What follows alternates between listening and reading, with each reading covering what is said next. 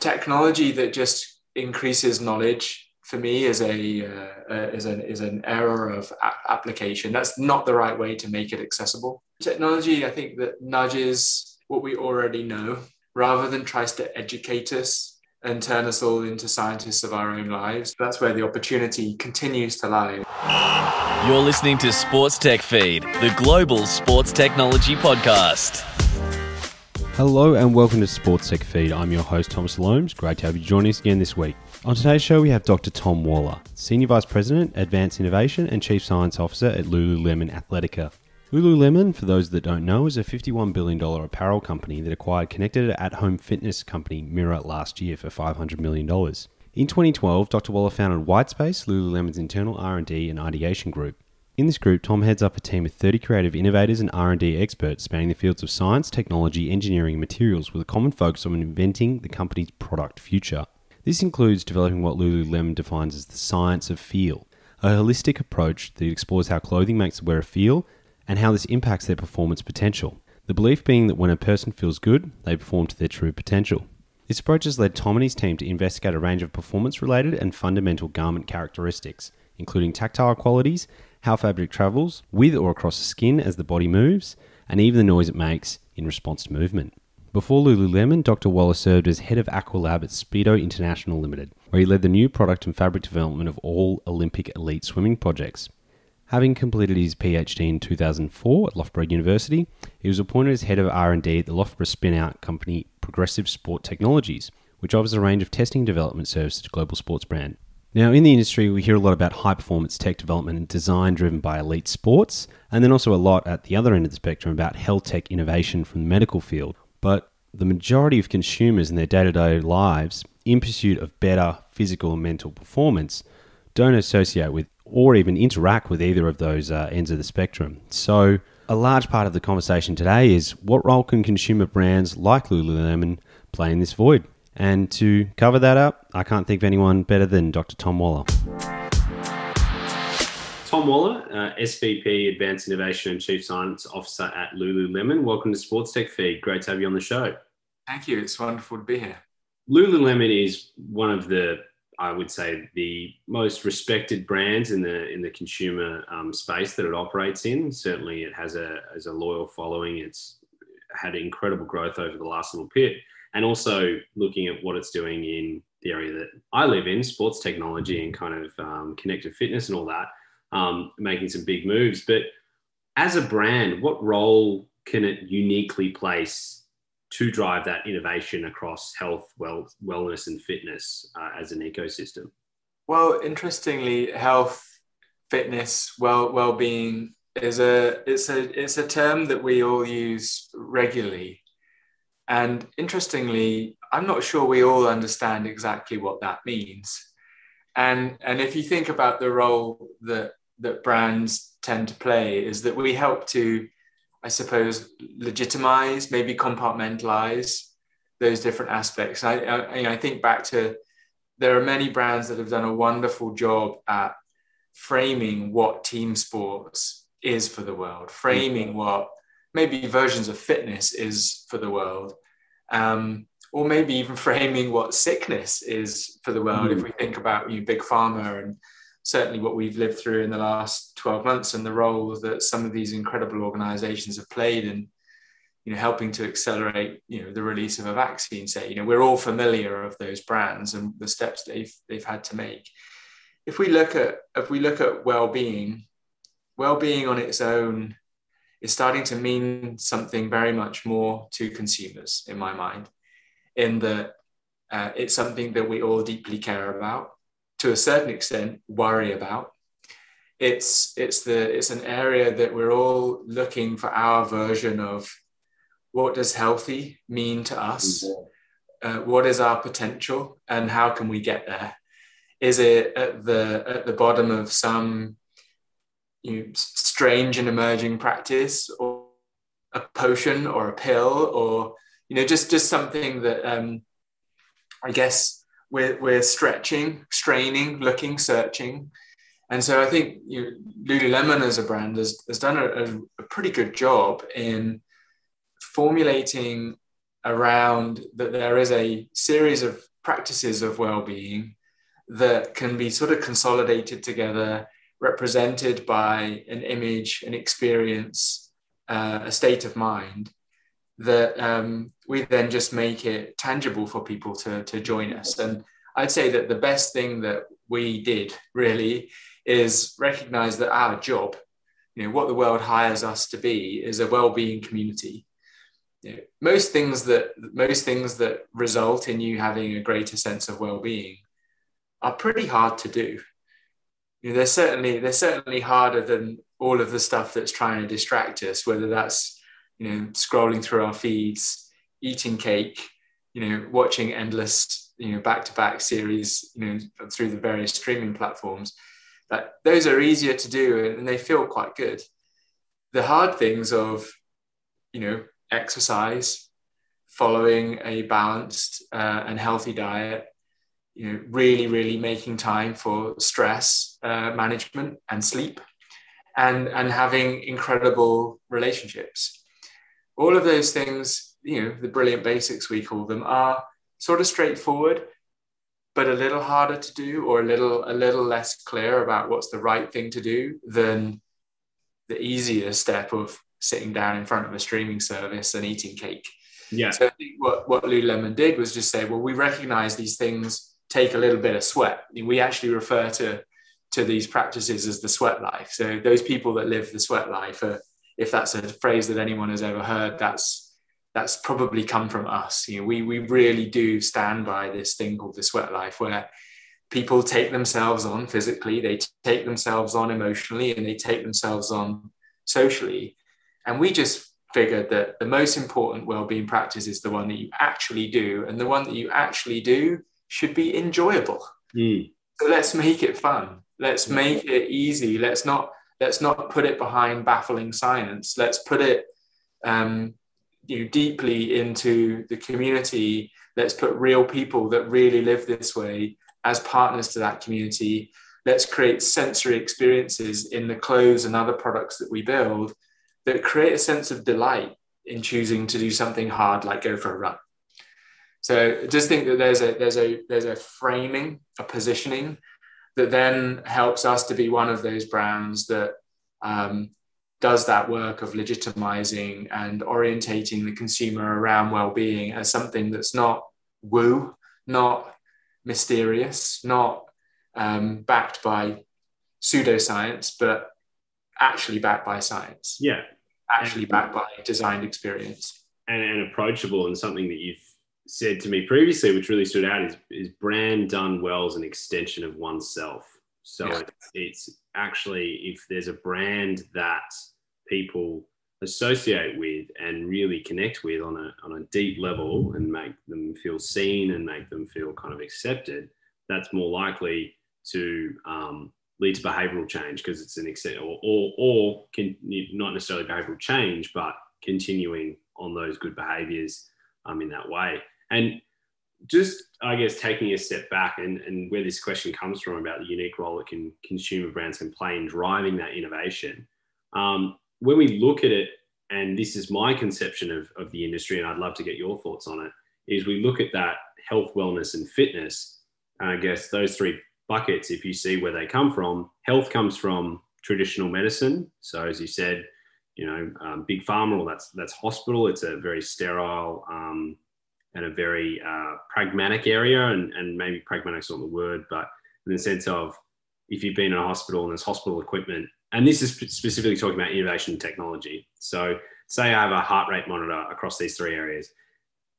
In the hospital, it's not going to be something that I'm going to be wearing on the street. It's probably very, very kind of just rudimentary and in kind of its design and feel and the aesthetics of it, but it gets the job done.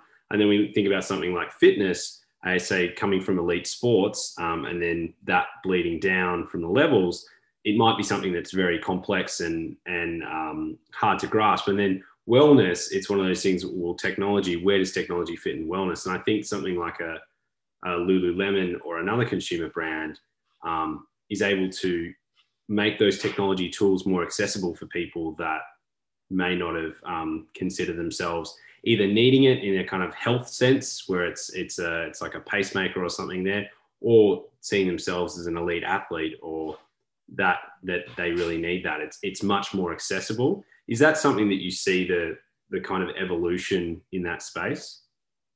Yes, I'd say making technology accessible isn't necessarily, though, the mission. Technologies that create meaning win.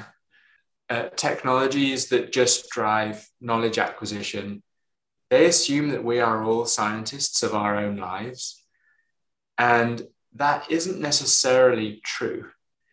Because if knowledge was behavior, then knowing that we should all wear sunscreen, sleep like we mean it, not eat too much cake, not drink too much alcohol, that we all know those things are not good for us, and we still do them. Yeah. And so technology that just increases knowledge, for me, is an error of application. That's not the right way to make it accessible. Technology that enables human connection, the validation of the way that you feel. It's like, yeah, I feel good. Yes, you do. Like, look at this result that then encourages me to keep doing what I'm already doing that's really working. Or I'm feeling a bit shitty, I'm a bit tired. And it's like, yeah, this is the time to make the most of your R&R. Yeah. So there's technology, I think, that nudges what we already know rather than tries to educate us and turn us all into scientists of our own lives. That's where the opportunity continues to lie. I mean, I think heart rate's always a great example, because I'm still not sure we figured out how to make heart rate meaningful to every person. Because what we're saying is that heartbeats are like a critical currency, but it's probably not the heartbeats that are a currency. It's what the different shapes of heartbeats mean in the context of how I'm living my life on a daily basis. And so the accumulation of heartbeats is probably worth acquiring. The moment by moment obsession with those heartbeats is probably for the very few, where critical attributes of performance really matter. Whether you're in an ICU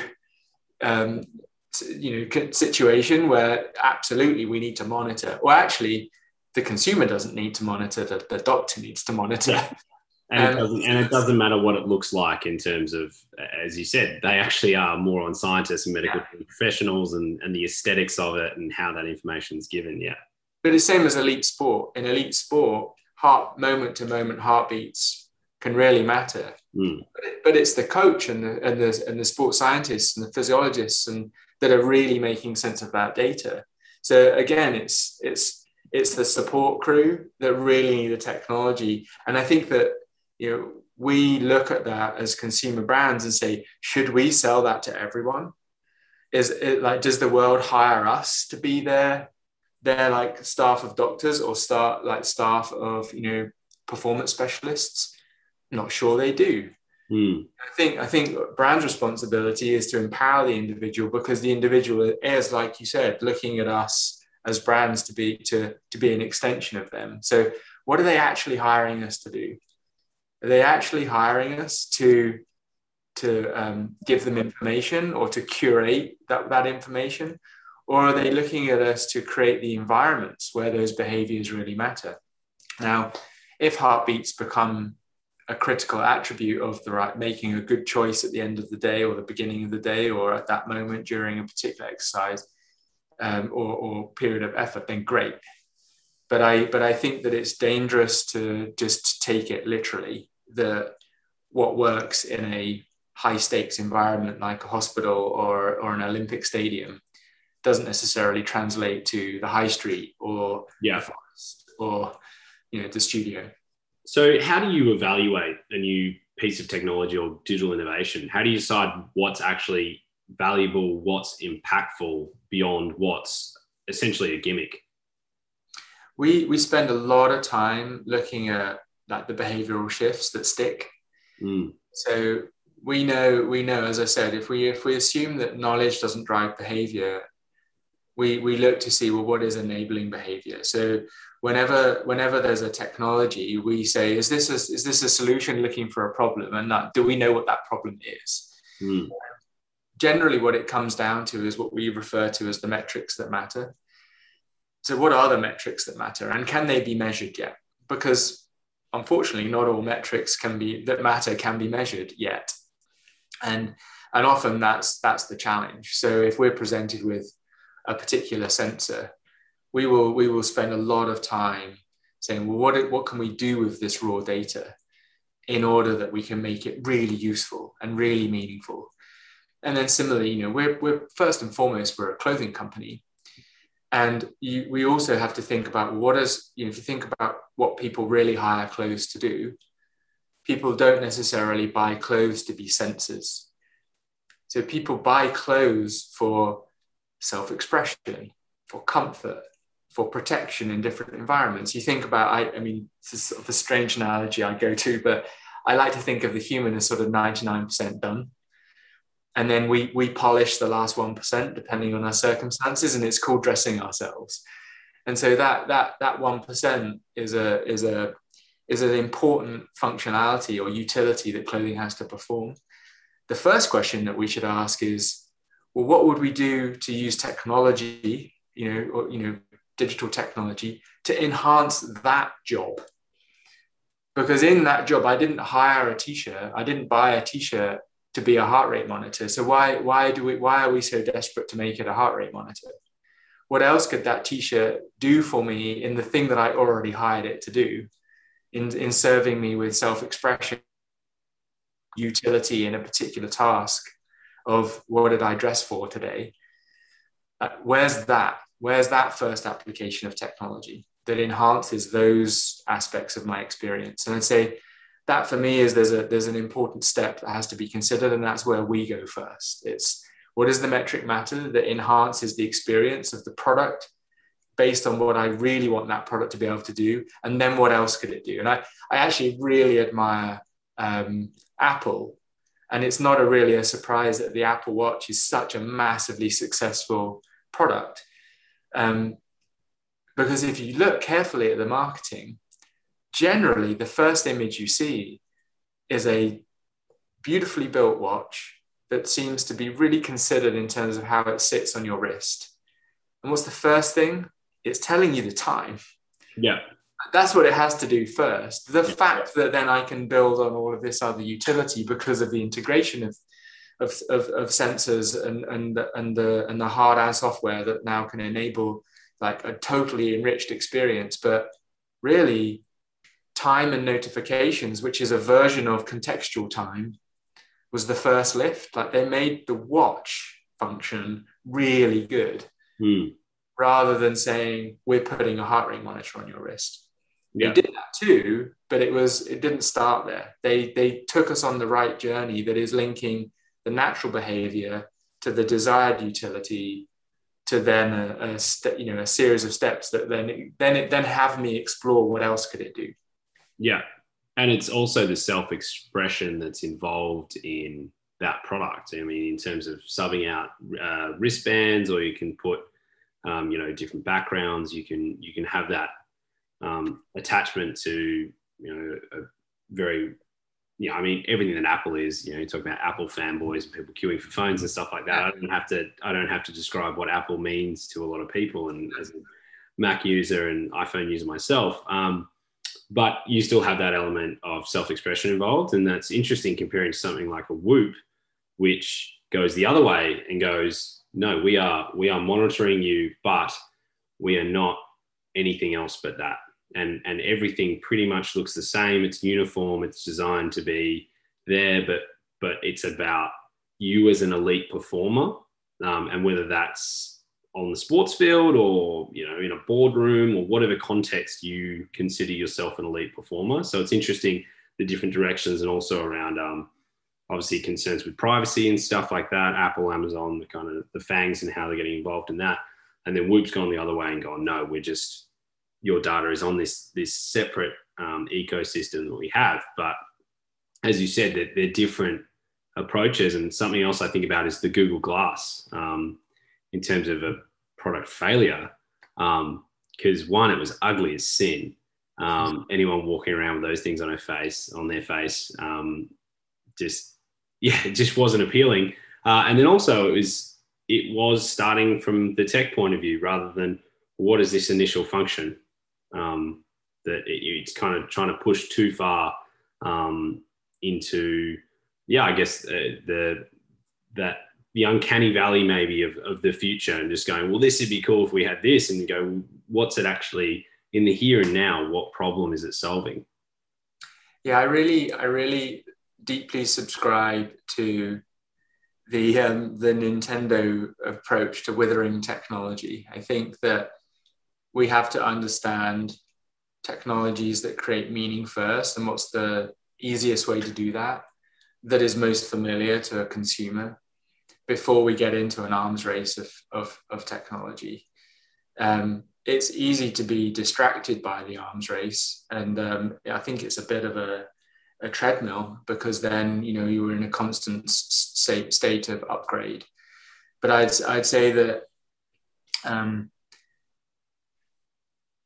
the challenge of being an innovator is we usually arrive at the wrong time, and it's not that we're wrong. It's just that we were a bit late or a bit early, and we were a bit early with the wrong technology, or maybe we're a bit late with the right technology. I'd say it's part of the most fascinating part of the game of being an innovator, is getting timing right. Because when you understand that a technology is available, ready, you can be fooled into the act that therefore the race is to get it to market as quickly as possible. But the step that we often miss is that maybe the market's not ready, or worse, that our business isn't ready. And so we actually have quite a nice, we're quite proud of it actually, a method of managing our portfolio, where we look across different, the horizons of all of the different projects that we work on. And the horizons are each managed across an arc. And each arc touches technical readiness and market readiness as a sort of a, think about an X and a Y axis. So it allows us to acknowledge that even though a technology could be ready, the market may not. In particular, the business may not be ready. And therefore, even though technology might be moving towards horizon 1, the project is still a horizon 2, maybe even a horizon 3. Because of the aspects of the readiness of the world's ability or desire to consume, or the business is ready to set up the infrastructure to bring it to market. So it's a very, very important dance between that awareness. There's institutional awareness of where the company's at, what are the priorities, what are the competencies. We can't assume that an apparel company can suddenly start to sell dairy products. They're just very different. They require a different infrastructure, supply chain, designers, developers. The whole system is different. So we have to be really cognizant of that. And then similarly, they're really ready and will likely ask for the latest technology. But often the latest technology comes with a little bit of glitch, a little bit of unknown.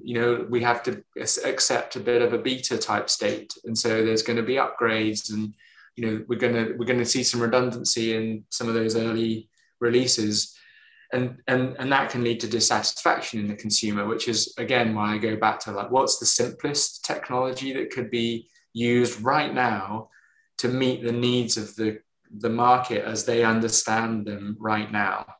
We shouldn't give them the shiniest necessarily, because we put a lot of risk into the system.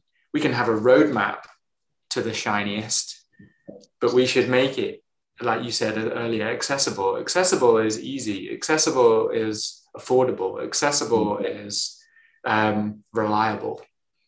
And so there's an important management of of a portfolio of innovation projects.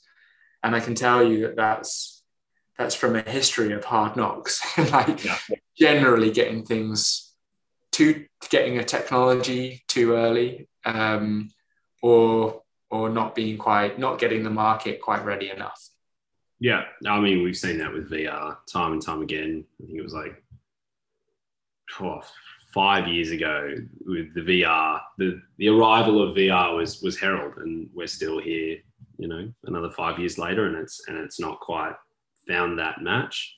And obviously a lot of investment going into both sides of it, but that's something really interesting that in the interim, AR has kind of stepped up, and then now we're talking about mixed reality and things like that. But it's been interesting to watch that, as you said, X and Y access between technical and market readiness. So to your point earlier about, I mean, Lululemon can't start selling dairy products tomorrow. I'm, not going to rule it out if that's part of your strategic roadmap to push into dairy products. But in terms of the technology, do you see that as inevitable that apparel companies and consumer brands more broadly will push into the technology space? Is it one of those things that we'll look back on and go, well, obviously Nike went from selling shoes to selling all this different apparel, and Lululemon went from yoga pants to being a complete kind of apparel lifestyle brand, and obviously some of the technology as well. Is it just a matter of when, not if? Yeah, I think it's a when, not if. The infiltration of technology to the human experience will inevitably just help.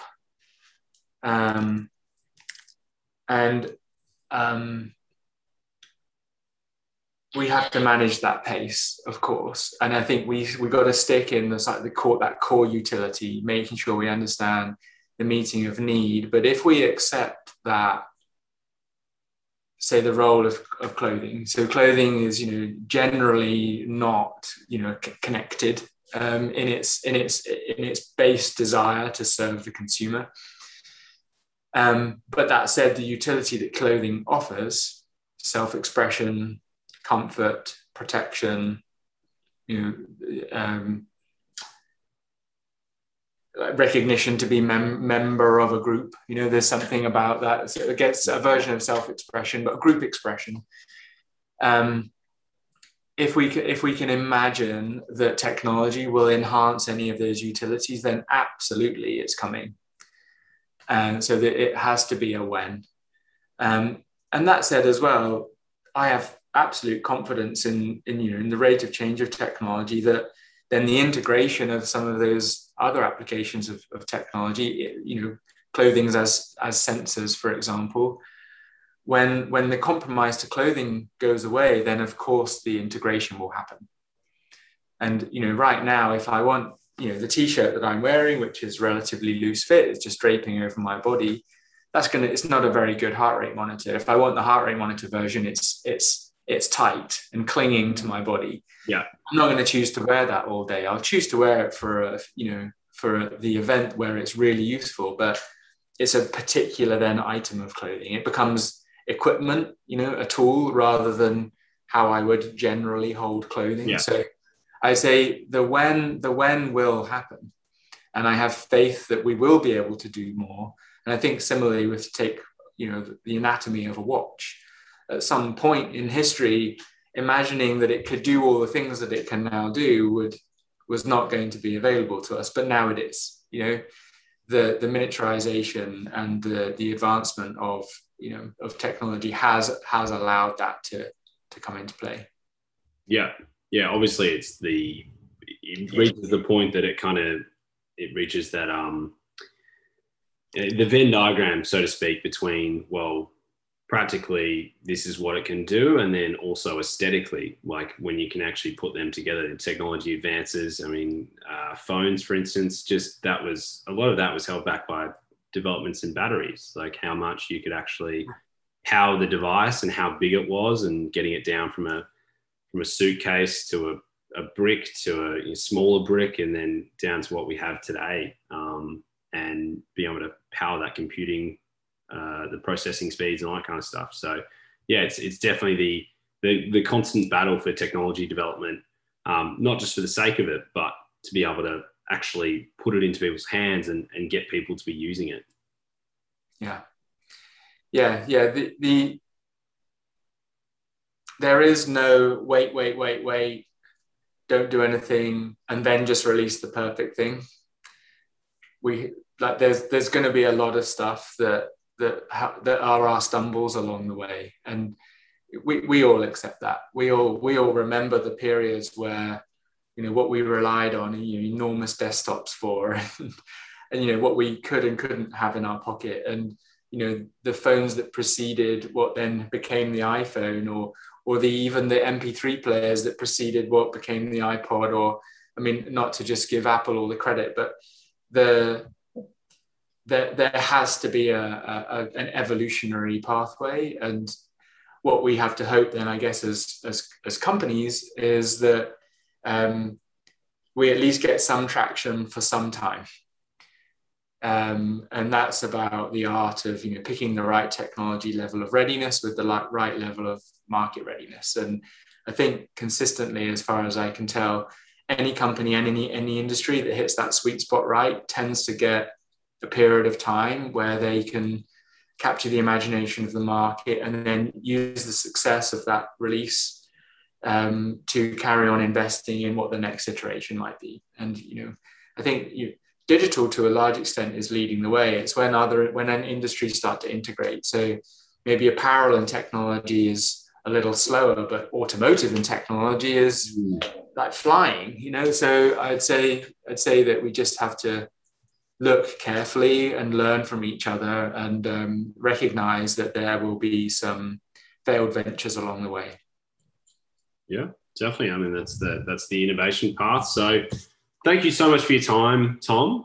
That's all the time we've got for today. So before you go, I want to ask you one question that we always ask our guests, which is, what is your favorite sporting moment of all time? Oh my word. Well, the one that immediately comes to mind is when Jonny Wilkinson kicked the drop goal at the 2003 Rugby World Cup. Against who, for our US listeners and other? So that was England versus who? Australia. Yes, it was. Yeah, it was just, I grew up playing rugby, and I was really early in my career in sports, and it was just a moment when, and I'd followed Clive Wilkinson and his approach to marginal gains, and it was just where I was as a researcher in sports technology in a world of sport, having played rugby. It was like a moment where all that we believed or perceived that we were working towards came true. Like these great athletes reaching the top of their game, leaving no stone unturned, and we won the World Cup. And it doesn't happen. Us Brits, we like to cling on to things that happened a really long time ago, and so it's just nice to have one that happened in my lifetime. Yeah, definitely. It stings as an Australian, but Jonny Wilkinson, it is pretty iconic. He got a knighthood out of that as well, I think. So he's done. I think a few of them did. Yeah. It was if you want to scale that, how important that was for the nation, he's now Sir Jonny Wilkinson. So. Yeah, well, thank you so much, Tom, even with ending on that note. But it was great to chat to you, and really excited to see what Lululemon's doing in the space, and yourself as well. So we'll be keeping an eye on that. Thanks for being on Sports Tech Feed. Thank you. Thanks for joining us on Sports Tech Feed. As I said at the beginning, I'm your host, Thomas Loams. If you've got any questions, want to continue the conversation with what's been discussed here, then reach out on LinkedIn, Thomas Loams. Also sign up to our newsletter once a week, sportstechworldseries.com/newsletter. Great way to stay abreast of everything happening in the industry without being overwhelmed. Until next time, you're listening to Sports Tech Feed.